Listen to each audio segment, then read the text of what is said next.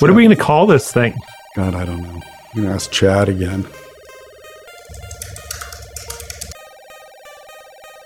Well, let's see. Here it goes. Growing pains, examining the evolution now. Breaking the mold from that. The rise of student-centered online learning. Here's 10. I'll put them in chat. How about online learning in the second half? I don't think it's awful. I think I've been too hard on myself trying to stay away from sports metaphors, but I don't think that's too awful. People love sports, John. No, they actually see that's what I think from a marketing standpoint we should do it because people freaking love sports. Okay, I like it. I actually do. Yeah. Yeah, let's do it. And then we can do second half of life. We can get philosophical. Yeah. We can get all a sports metaphor Second about half it. of whatever. We can come in with the coach talk. Here's the second half talk from John We're Nash. at halftime. You guys, come on. You suck. You got to go. Let's go. You call yourself a football team. You call yourself an online instructor.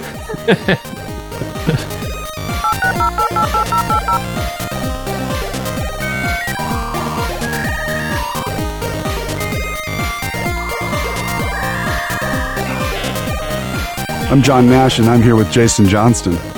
Hey, John. Hey, everybody. And this is Online Learning in the Second Half, the Online Learning Podcast. We're doing this podcast to let you in on a conversation we've been having for the last 2 years about online education. Jason, look, online learning has had its chance to be great, and some of it is and some of it isn't. Right. How are we going to get to the next stage? That is a great question. And how about we do a podcast to talk about it? You know what? Today, let's talk about why our podcast is called Online Learning in the Second Half. Well, it's obviously it's because we're such huge sports fans, right, John? Right. Kind of not. Fair weather sports fans, maybe. Fair weather sports fans, exactly. And there is a sports analogy here that we actually thought of in a secondary kind of way where, I don't think this podcast is really going to be kind of like that between the two halves talk that a coach gives to their team to rally them. But there might be a little bit of that now and again. We'll try not to get too rah-rah about those kind of things. But a lot of it came from a book we were reading by James Hollis that is called Living an Examined Life, Wisdom for the Second Half of the Journey. It's not about online education at all. It is really about thinking about the second half of your own life.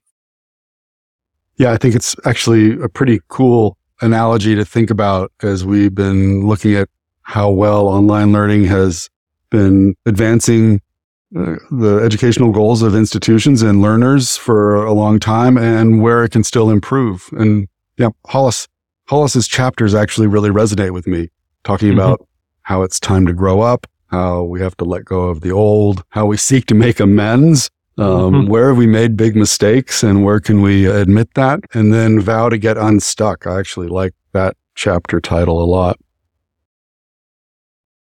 Yeah, and his book is kind of structured almost like a pivot.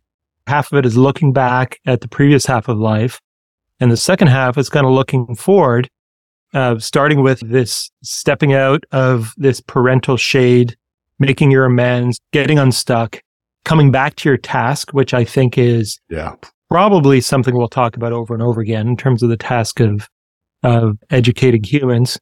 And then choosing the path of enlargement, which I really love that chapter title as well. Yeah, I do too. I think a lot about where online learning, and even let me just say, before there was online learning, there was learning with computers and computer integration into the curriculum, and how so much has changed in terms of ways to deliver. And also so many things have not changed in 30 years. Right.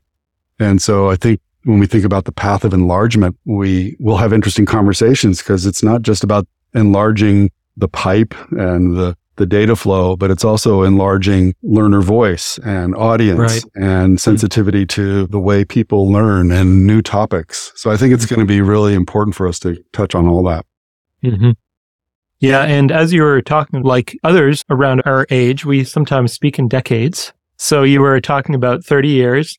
And just to kind of put this kind of in perspective, or just in terms of understanding who we are, we've been at this for a little while in terms of higher education, or I also worked at high school as well with educational technology. And right now I'm the director of online learning and course production at the University of Tennessee, where really what we're doing is trying to leverage our capacities to take the University of Tennessee into this second half of really expanding our courses, but ideally doing it in a way that is good for the students, has better outcomes, that we can all feel good about and go to bed with clear consciences at night. So, and John, you've had a lot of experience as well online.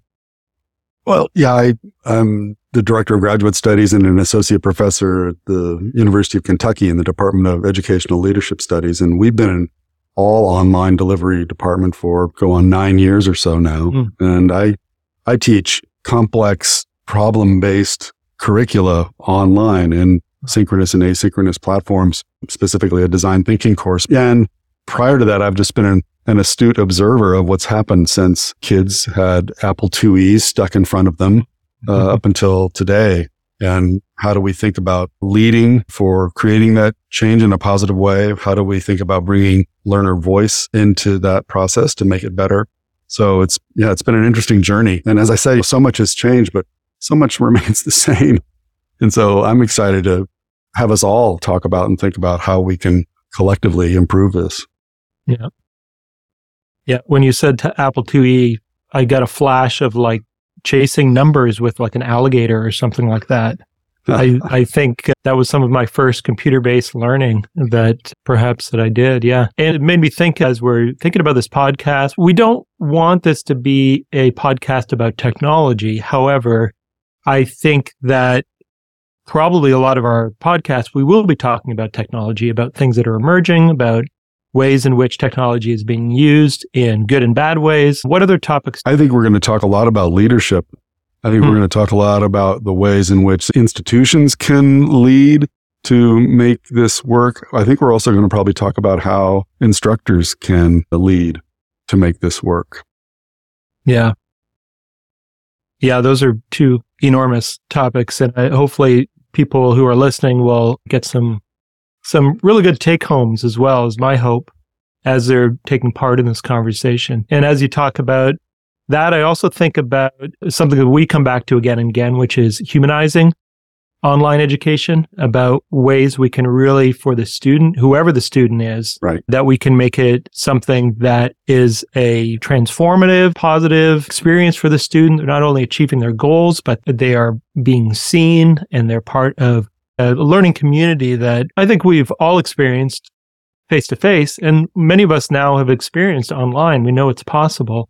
But I fear as we scale our online education that we leave the humans behind. And I don't want to see that happen.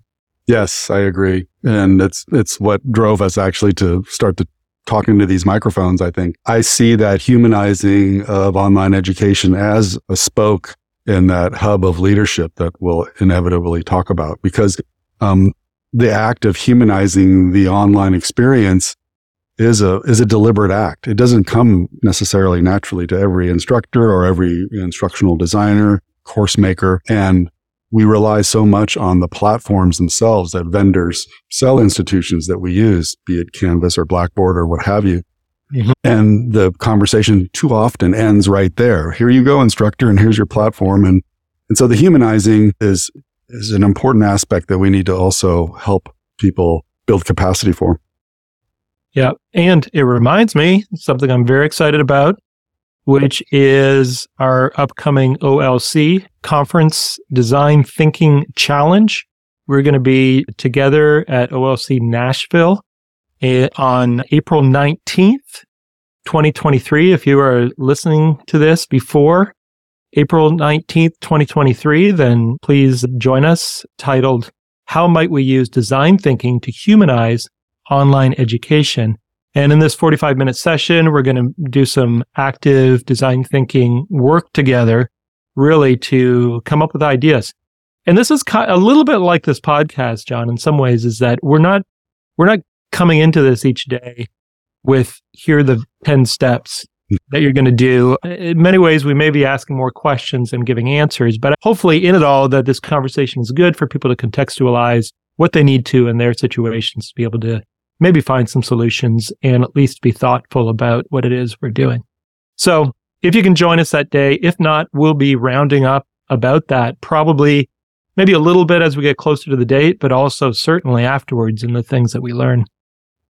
Yeah, absolutely. I think the opportunity to use human-centered design to help people who are in the professional world of online learning make that more human is a neat opportunity. And I know we'll talk more about that. No, we don't come to this podcast with the top 10 list of what you should do. I can imagine most of the times we'll come in here saying, can you believe what they're doing over at X, Y, and Z institution? Right. And hopefully it's either, well, it's good or it's bad. And we'll talk about why. Yeah. Yeah. Or what does this mean? Fill in the blank for online education. Yeah. I read this week. What does this mean for online education? Yeah. And I think that has been the nature of our conversations for the last couple of years anyways. Yeah. Right. Sometimes we got down to some other work, but that has been the nature of our conversations. And speaking of, too, the conversations, we do want this to be a conversation not just between us, but our listeners as well. And so we have a website, onlinelearningpodcast.com, onlinelearningpodcast.com. You can go there. You should be able to find links to not just these shows, but also any of our notes. We'll try to put in links for specific things from whatever episodes that we have. Ideally, I can put a link in there to the LinkedIn community or the LinkedIn group that we have set up as well, called Online Learning Podcast, or what is it called, John? Yeah, that's what it's called, Online Learning Podcast, because we are the Online Learning Podcast. We are the Online Learning Podcast, and we're excited to continue the conversation with everybody there as well. If you can either jump in, we'll post the episodes there, so you can comment underneath those episodes and keep the conversation going.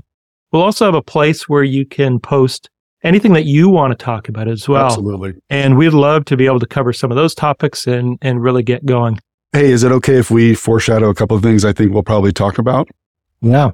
So, we do often say to ourselves, like, what do you think, Jason, is going to be the impact of, hey, can I take the thunder away? Do I steal your thunder when I say driverless taxis? What's the impact of driverless taxis on online education? Yeah, that's good. Yeah. So, because we're going to talk about that. You took a ride in one and it was mind-blowing.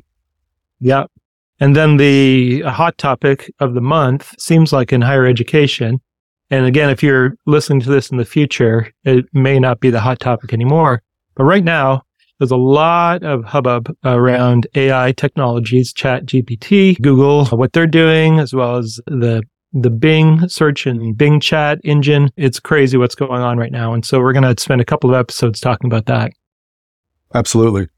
Yeah, there's a lot on the horizon. And at the pace of what's been happening in the last, 7 or 8 weeks, as we sit here in the middle of February recording this, I know we won't run out of things to talk about.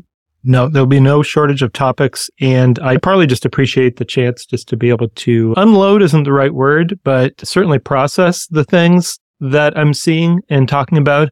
Mm-hmm. And hopefully even for my own practice, be more intentional about thinking about how technology is used, how design is being implemented in classes. Yes. Cool. Well, I'm glad we had this chance to talk about what we're going to talk about, and I hope that it's of interest to others, and we're going to find out. But we're short and sweet today to say we're here and we're interested in bringing in everyone's voice.